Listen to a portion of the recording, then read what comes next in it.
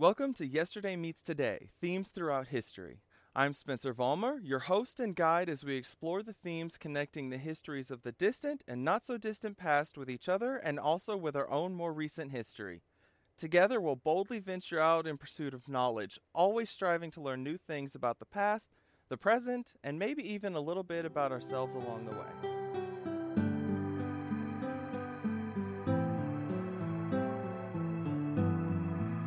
Welcome back for the final episode of our 'Tis the Season theme. We've covered Saturnalia, Yule, Yalda, Hanukkah, and Kwanzaa. Now it's time for Christmas. And what perfect timing this is. Alright, let's get into the history of Christmas and see what connections we can make to the other holidays. This is definitely going to be our longest episode to date. There's just so much to cover. In general, there are parts of Christmas that are known all around the world.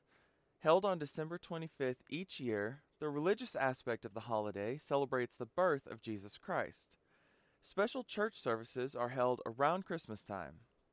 Beyond that, it's one of the biggest commercial holidays out there. Gifts of all sorts are given, not to mention cards and candy.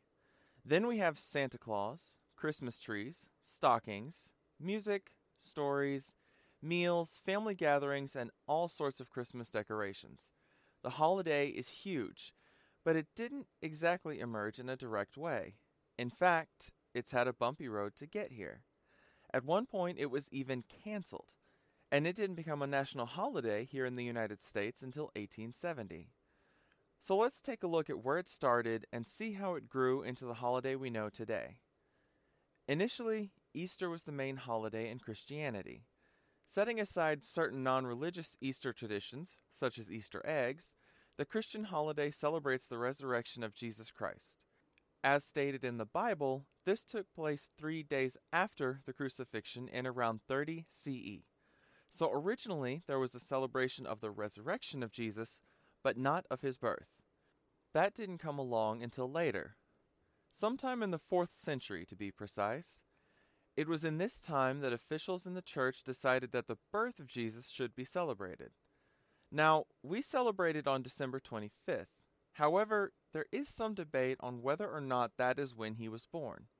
Several hypotheses have been proposed based on a variety of factors.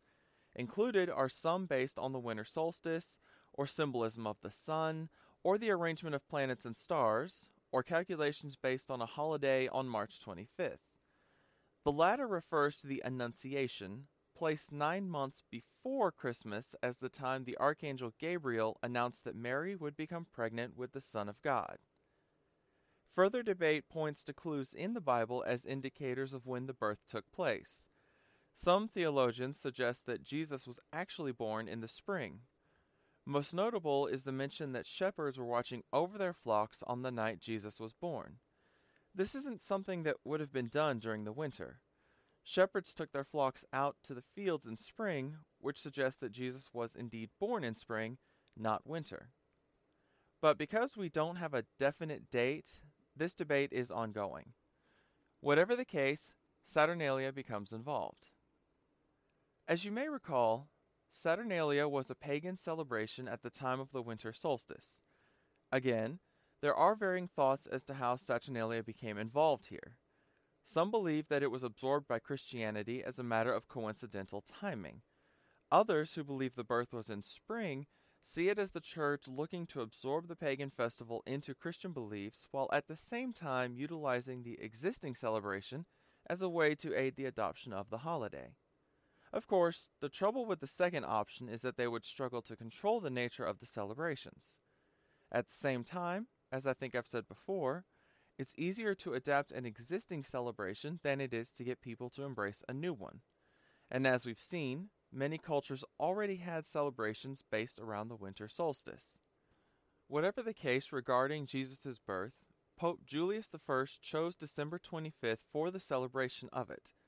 And by extension, it did begin to absorb the pagan traditions of Saturnalia. This is not entirely unlike what we saw with the history of Halloween, where the church absorbed, or at least tried to absorb, pagan traditions into a holiday more in line with Christian beliefs, most notably Samhain. The scale and degree of success is different, but the idea is more or less the same. Whether Jesus was born on December 25th or not, choosing that day to celebrate his birth meant they could also use it to ease people away from the pagan celebrations. Not just Saturnalia, but Yule as well. The transition from pagan Saturnalia and Yule took place gradually, with Christianity nearly replacing pagan religion entirely. The rise of Christianity and replacement of pagan tradition was complex, at times gentle, at other times heavy-handed, and at other times downright violent. That's definitely beyond the scope of our theme this month, but it's also important to our theme as Christmas would not have replaced the pagan celebrations had it not succeeded. Imagine if the pagan religions in Rome, Scandinavia, and elsewhere had managed to push back against Christianity. We could very well still be celebrating Saturnalia. So, what did this transition look like? How did Christmas form while absorbing some pagan traditions? Well, at first it was quite different. In the Middle Ages, Christians would attend church on Christmas Day. After that, things took a decidedly different turn from what we expect today. People didn't go home or to a family member's house for a nice dinner and some quality time together. Quite the contrary, they went out and partied, and you'd be hard-pressed to call this party wholesome. In fact, it can be compared in some ways to Mardi Gras, according to some of the sources I've read. Wild and drunken celebration, to our minds more carnival than Christmas, a consequence of having the holiday on December 25th and not being able to fully control how it developed. Here we find an interesting tradition, the Lord of Misrule, as it's known in England. In Scotland, it's the Abbot of Unreason. In France, the Prince des Sots. This is a part of the Feast of Fools, which was during Christmastide in the Middle Ages. Historically, Christmastide began at sunset on December 24th and ended at sunset on January 6th. A version still exists in modern times with a change on the dates. The 12 days of Christmas, beginning on December 25th and ending on January 5th. Back in the Middle Ages, we find the Feast of Fools generally taking place on January 1st, which is also known as the Feast of the Circumcision of Christ. Yes, it's celebrating exactly what it sounds like. In a sense, this celebration kind of turned things on their head. A mock bishop or pope was elected for the day, ecclesiastical rituals became the subject of parody, and officials of low and high standing switched places. There's definite parallels to parts of Saturnalia, and may indicate this was an adaptation by Christians. Of that much, though, we can't be certain. It's possible this arose separately from Saturnalia entirely. There are theories arguing both possibilities. Part of this Feast of Fools was that Lord of Misrule. This person was chosen by lot and presided over the festivities. This was typically a peasant or perhaps a subdeacon. Someone of lower standing got to be in charge for this one day. He had people who willingly acted as his subjects. The rich were expected to provide their best food and drink to the poor. You could almost conceive of this as these people repaying some sort of societal debt by helping the poor people on this one particular day, making themselves feel better in a way. Of course, it's also said that those who denied the poor might be subject to mischief by the people. Talk about everything being upside down. And yet, not the first time we've seen such a concept. So that was one day of what was Christmastide in the Middle Ages. The medieval church did not care for it. It was hit with heavy condemnation. It took centuries to wipe out and was outright forbidden in 1431 by the Council of Basel, which was a council recognized by the Catholic Church, and as such, its decisions carried some weight. Later, in 1444, the Theological Faculty of the University of Paris issued their own document against it. Protestants condemned it, and for the most part it was gone, though some evidence shows similar festivals in France through the 1500s. So that's one of the very different celebrations that form the development of Christmas, as well as the end of said celebration. Now, did you know that Christmas was canceled once? As in, the holiday in its entirety? It's true. For this, we move back to religious reform in 17th century Europe. a man named Oliver Cromwell led Puritan forces during the First English Civil War, which was waged from 1642 to 1646. They believed the Reformation of the Church of England and the Elizabethan settlement were not sufficient, causing them to split from the Calvinists who supported it. The settlement was an attempt to address religious tensions that had enveloped England leading up to Elizabeth's reign. I'll try not to dwell too much on this, but it really helps understand how the turmoil formed and led to the cancellation of Christmas. King Henry VIII caused a lot of turmoil all on his own when he decided to break away from the Roman Catholic Church and instituted himself as the supreme head of the Church of England in 1536. Yes, that was his title, created for this purpose. His son, Edward VI, was the first monarch to be raised and rule as a Protestant. Following his death in 1547, Edward's half-sister, Queen Mary I, took the throne. Edward had tried to stop this, knowing she wasn't Protestant and would seek to undo the religious reforms that had taken place. He was unable to stop her ascension, and he was right about her intentions. After his death, a woman named Lady Jane Grey was named queen by the leading politicians of the time, so Mary got herself a force to remove Jane a short 9 days after she had been named queen. By 1554, she was executed for treason. Now queen, Mary ruled according to her Catholic beliefs. She abolished her father's lofty religious title in 1555, 2 years into her 5-year reign. She reversed her father's and half-brother's policies and sought to repair ties with the Roman Catholic Church, much to the ire of the Protestants. Not only that, but she executed 283 Protestants, primarily through burning them at the stake. Small wonder she got the nickname Bloody Mary from the Protestants. When Mary found out she was unable to conceive a child with her husband Philip, it was her half-sister Elizabeth who succeeded her as queen following her death in 1558. Bear in mind, we're still in Henry VIII's children. Each of them had a different mother. In chronological order, they are Catherine of Aragon from 1509 to 1537. She was Catholic and mother to Mary I, making her the oldest of Henry VIII's children. She's also the one Henry sought an annulment from because he decided he wanted her lady-in-waiting, Anne Boleyn. She was 15 years younger than Catherine and refused to have an affair with Henry as long as he was married. The determination to get this annulment is what ultimately led Henry away from the Catholic Church when they refused to grant it. He got his annulment in 1533, though he didn't wait that long to marry Anne. Indeed, he married her secretly in the winter of 1532 and publicly in January of 1533. The annulment wasn't declared until May, at which time his marriage to Anne was declared valid. Though, for all this trouble, he ended up not liking her as a wife. She was unable to bear him a son, though she did give birth to Elizabeth I in September of 1533. She suffered a miscarriage in 1534, at which point Henry considered seeking a divorce, though he ultimately decided not to pursue it.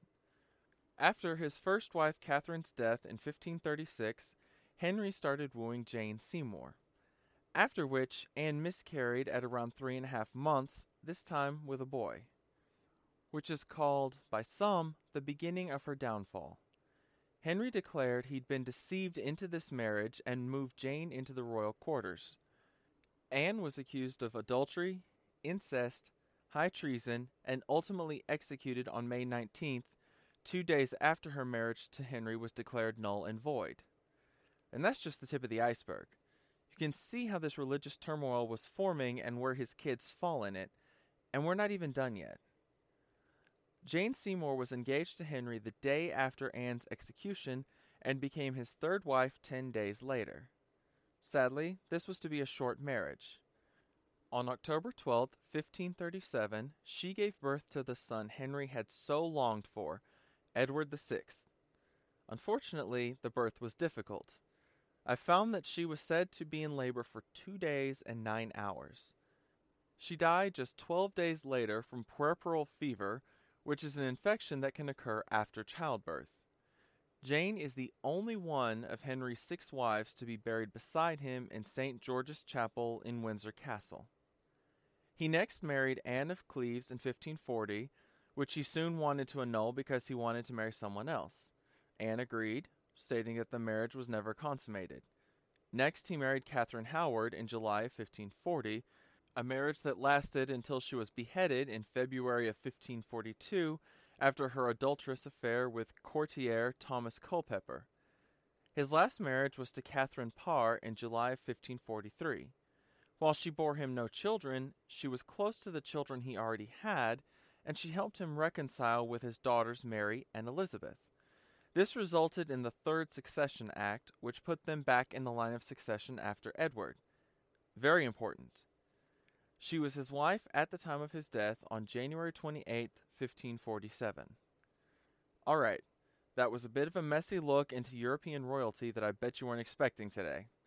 But it is important to understand how the religious turmoil came to be, including how Henry's children ascended the throne in the order that they did. Edward first, being a son even though he was the youngest, then Mary and Elizabeth, as determined by age. Additionally, it shows why Henry separated from the Catholic Church, kicking off the turmoil. And believe me, there is a lot more history to these summarized points I've provided, but I think we've been apart from Christmas enough, and we've gotten what we need from Henry's family for today. Back to the cancellation of Christmas. The Elizabethan settlement put back the Church of England's separation from the Catholic Church and the Pope, which Henry had established when he wanted that annulment, and then later Mary had undone. Elizabeth was given the title of Supreme Governor of the Church of England, which is the title that persists today and is held by Queen Elizabeth II. Other changes were made to try and appeal to Catholics and Lutherans as well as Protestants, and during her reign, Calvinism was predominant. However, this failed to end the religious turmoil. As is often the case, trying to please everyone ultimately failed. And so we have the Puritans, who felt the settlement just wasn't enough. Following a decisive battle at Naseby in June 1645, the First English Civil War was officially won in 1646, the monarchy overthrown, and the Puritans were able to pursue their own religious agenda. As a result of everything I've talked about with Henry VIII to the war, we find Oliver Cromwell's Puritans canceling Christmas. They saw it as a decadence, which they were trying to remove, and so they removed Christmas. It wasn't for too terribly long, though. In 1660, Charles II, who was a part of the Anglican Church, was named king by English Parliament. A popular choice, as was his choice to restore Christmas, among other reversals of the Puritan policies. However, that didn't mean Christmas made it to the United States with the settlers. Remember when we talked about how the Pilgrims were Puritans a few weeks ago? They were actually more orthodox than Cromwell and his Puritans were, meaning they wanted no part of Christmas. They fought against it. It was even outlawed in the Massachusetts Bay Colony from 1659 to 1681. No traditions were observed, no shops were closed. It was just another day, and it was actually a criminal act to celebrate, to the tune of a 5-shilling fine if caught, which, if I have done the conversions correctly, amounts to about $35.62 in modern U.S. currency. This wasn't true everywhere, though. According to John Smith, Jamestown enjoyed Christmas and openly celebrated. We've come a long way, but Christmas isn't here just yet. The American Revolution wasn't kind to the holiday. With the war involving a rejection of British rule and influence, Christmas was caught up in that rejection. And this time, it wasn't just the Puritans. This national holiday that we know and celebrate wasn't declared a national holiday until June 26, 1870. A tumultuous journey for the holiday, wouldn't you agree? Interesting Christmas takes off in the early 19th century. Class conflict, high unemployment, gang violence, and other turmoil often occurred at Christmas, and the Christmas of the time was more of the wild party type. It still hadn't arrived at the Christmas we know today, and it would take a Christmas riot in 1828 to kick off the changes to Christmas in this country. An important figure in this change is Washington Irving. Born in 1783, Irving was, and still is, a well-known author of such stories as The Legend of Sleepy Hollow. He achieved acclaim both in the United States and in Europe, one of the first to accomplish that particular feat. Prior to the 1828 riot, Irving wrote The Sketchbook of Geoffrey Crayon Gent in 1819. Included in this book of short stories are 5 Christmas stories, not based on Christmases he'd celebrated, but on his ideas of what Christmas should be. Warm-hearted gatherings, groups coming together regardless of their status. Also at this time we find Charles Dickens in Europe. Born in 1812, one of his most popular works is A Christmas Carol, which he wrote in 1843. The story is so popular that more versions have been filmed than any of his other works. During this time, it helped to create an idea that Christmas should be about generosity, that it should center on family and togetherness, a time to give children extra attention and gifts, but without the idea that they're being spoiled. We get several popular phrases from the tale, including the use of Scrooge and Bah Humbug. Additionally, we get the phrase Merry Christmas from the story as well. Not that Dickens invented it. The phrase was around at least several hundred years before his time, but it was his tale that popularized it. So it was that Christmas began to change. Over the next 100 years or so, people in the United States began to build a Christmas tradition. They looked to other customs, such as decorating trees and giving gifts, and many came to believe they were celebrating a tradition much, much older, centuries older. A belief that, for many, persists even to this day. But while the Christmas holiday itself may be old, how we celebrate it is actually relatively new. So, now that we've brought the holiday to what we know and celebrate, let's talk about Santa Claus. He can be traced all the way back to 280 CE, where we find a monk in Turkey named Saint Nicholas. The story goes that he gave away everything he owned, all of his possessions, all of his wealth, and he traveled the countryside to help the poor and the sick. In doing so, he came to be known as the protector of children, also of sailors. His presence in terms of popular culture in the United States begins in the late 1700s New York. Remember when I talked about Sinterklaas? Now he's arrived in the States with Dutch families, and it is from his name that we get Santa Claus. Later on, in 1822, an Episcopal minister by the name of Clement Clark Moore wrote a Christmas poem titled An Account of a Visit from St. Nicholas. You may be more familiar with its other name, 'Twas the Night Before Christmas.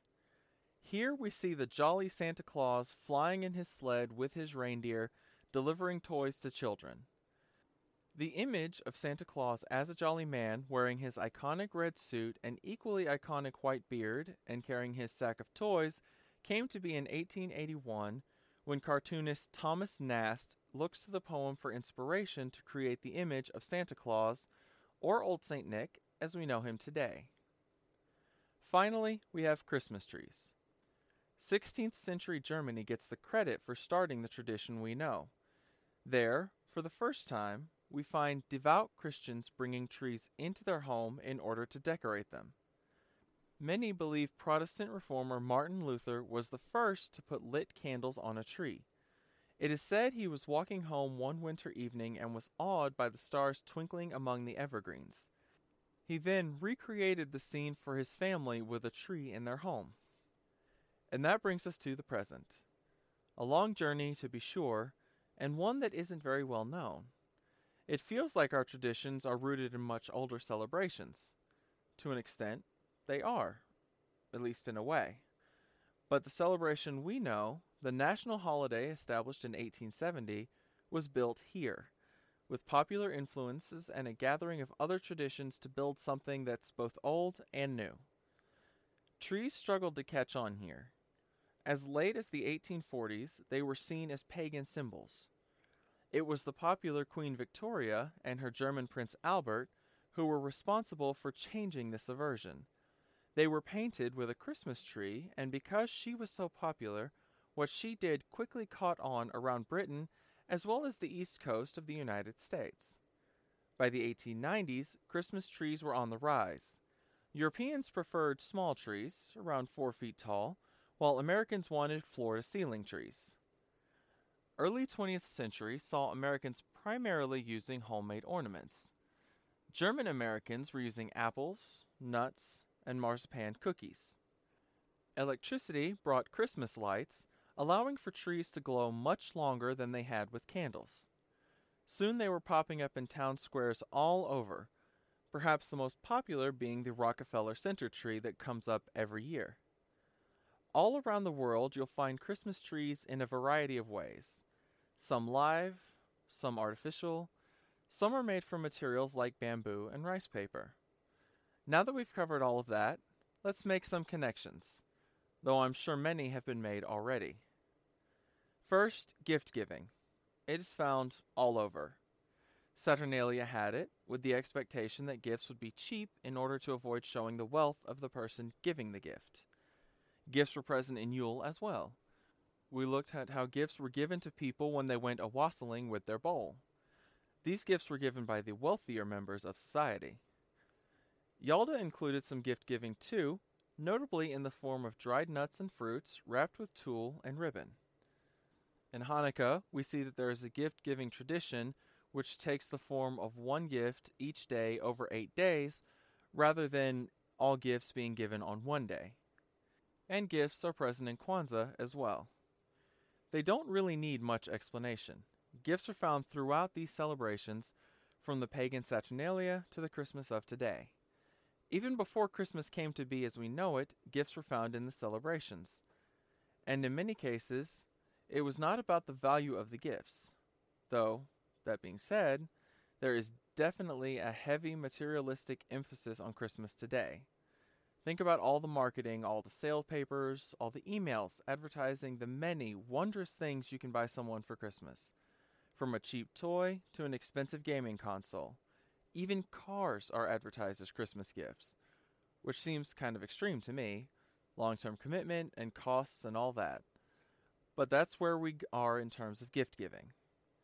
Of course, there's Santa Claus. He's not really present everywhere, such as Saturnalia. The most direct connections come after the life of St. Nicholas. We find some version of him in Yule in the form of Odin, the long bearded man riding his horse through the sky, listening to hear who has been good or bad. No gift giving though, just listening. He's no Santa, but there are similarities. Sinterklaas is, of course, very directly connected. He's got the look, the naughty or nice book. A bit more stern than our jolly fellow. Traditionally, he rides on a white horse with clothes akin to what bishops wear, colored in red and white. A Santa figure we didn't previously cover is Père Noël, which means Father Christmas. He is found in France and other French-speaking areas. Traditionally, kids leave their shoes by the fireplace on Christmas Eve. They fill them with carrots and other treats for Guy, Père Noël's donkey, not a reindeer. The treats are taken and, if the children have been good, presents are left, usually small enough to fit in the shoes, like candy or small toys, maybe even money. Yalda and Kwanzaa have no Santa Claus figure. The same is true of Hanukkah, though there is a recent Jewish book from 2016 called Shmelf the Hanukkah Elf, in which Shmelf is an elf that learns about Hanukkah from Jewish children. Santa decides to make him something like a Jewish Santa, dressed in blue and white, with a Jewish reindeer named Asher. Author Greg Wolf created the story with the aim of giving Jewish children a holiday mascot in a country that is more or less dominated by Santa Claus. Unlike Santa, Shmelf isn't keeping a naughty or nice list. And Jewish kids know their parents bring the gifts, so instead the story centers on kids telling Shmelf what they want, and Shmelf possibly magically influencing the parents, so the gifts given are still determined ultimately by the parents. There is another figure that you don't really hear too much about except in maybe horror movies that I wanted to try and fit in here somewhere. It's kind of like an assistant to St. Nicholas who addresses bad children. Its name is Krampus. Its origins aren't well known, but are believed to go back to pre-Christian Alpine traditions. Generally, Krampus is depicted as hairy, with brown or black hair, cloven hooves, horns of a goat, fangs, and a long pointed tongue. It carries chains for the purpose of frightening bad children. In some cases, it swats bad children with a birch branch. Some depictions even have it carrying off the bad children. So St. Nicholas addresses the good children, and Krampus addresses the bad. Regional variants have emerged in ways such as making Krampus more or less scary, sometimes even humorous. And in other places, Krampus just isn't present at all. Another popular tradition is caroling. Among the celebrations we looked at, the most notable example was a wassailing, found in Yule, in which people went singing door to door with the expectation of gifts. In later traditions, the person at the home would sing back as they gave out a gift. The caroling we know today doesn't involve gifts. It does involve people coming together and singing Christmas carols, sometimes formally gathered, but not always. Sometimes carolers go door to door, other times they stay in one place, such as a park or a mall. Wherever they are, you can be sure that they'll be singing some traditional songs, and maybe even some newer ones. Then there's mistletoe, which really only connects with Yule, in which the goddess Frigg convinced every living thing, except mistletoe, to agree not to harm her son Balder, and the trickster god Loki learned of this oversight and made a weapon with the mistletoe, with which Balder was killed. In a lighter version of the myth, Frigg was able to get Balder resurrected. She then vowed to kiss anyone who walked under mistletoe, making people think of love and not death. In some places, such as among Celtic Druids, mistletoe was considered a sacred plant. In others, it was considered a symbol of fertility. In our Christmas, we do have mistletoe tradition, though we don't think of Frigg and Balder. More simply, the tradition is that two people under the mistletoe together are supposed to kiss. One early custom in England was that men could steal a kiss from a woman under the mistletoe, and rejecting him was considered bad luck. Another was that a berry was plucked with each kiss, and kissing stopped when they were all gone. These days, though, it's just a tradition for fun. No obligations, no bad luck. There is often some disruption of social order in these festivities. In Saturnalia, we saw that slaves were allowed to be equal and free. They got to live for a time at the same level as everyone else, sometimes even serve food by their owners. During the Feast of Fools, social order was turned completely upside down. This included a Lord of Misrule being elected from among commoners to preside over the feast, with followers willingly doing whatever foolish thing they were told to do. Today's Christmas involves some degree of this as well, though certainly not in the way of these other traditions. Most of it just comes from an increased generosity among some, not all, of the upper class. There's really not much else going on in the form of social class disruption. There's also food, naturally. Part of Saturnalia involved a festive banquet, although we don't know much about what exactly was eaten at this banquet. Yule had some notable foods that we still have today, and inspired at least one other. In particular, they had the Christmas boar. Yalda has a definite emphasis on food. Watermelons are significant in that the red color represents the dawn as well as the glow of life. Other fruits and nuts are also present. There is also the custom in some areas where 40 varieties of food are served. That is a lot of food. Hanukkah also has some specific customs with food. Traditionally, latkes and jam-filled donuts are served, which tie into the oil of the menorah since they are themselves fried in oil. Kwanzaa too has food, with a special meal on December 31st called karamu. As for Christmas, one of the most traditional foods is a Christmas ham, not entirely different from the Christmas boar of Yule. Christmas dinner on the whole tends to vary from place to place, but traditionally involves family gathering around this special meal regardless of what is served. There's also the Yule log. In terms of a log, these days it's often candles arranged on a log, rather than a large log being burned. But there's also a food that's been inspired by this log. It's a sponge cake that is rolled and filled with cream. Then it's frosted with chocolate buttercream so that it looks like tree bark. Then it's given edible decorations like meringue mushrooms, marzipan holly sprigs, and others. This came about when, following the advent of Christianity, homes with hearths were normal, which made burning large Yule logs impractical. However, these small hearths were good for baking cakes. They may have emerged as early as the 17th century, but Parisian bakers were responsible for making the Yule log cake popular in the 19th century. Well, that about covers it. A lot of it, anyway.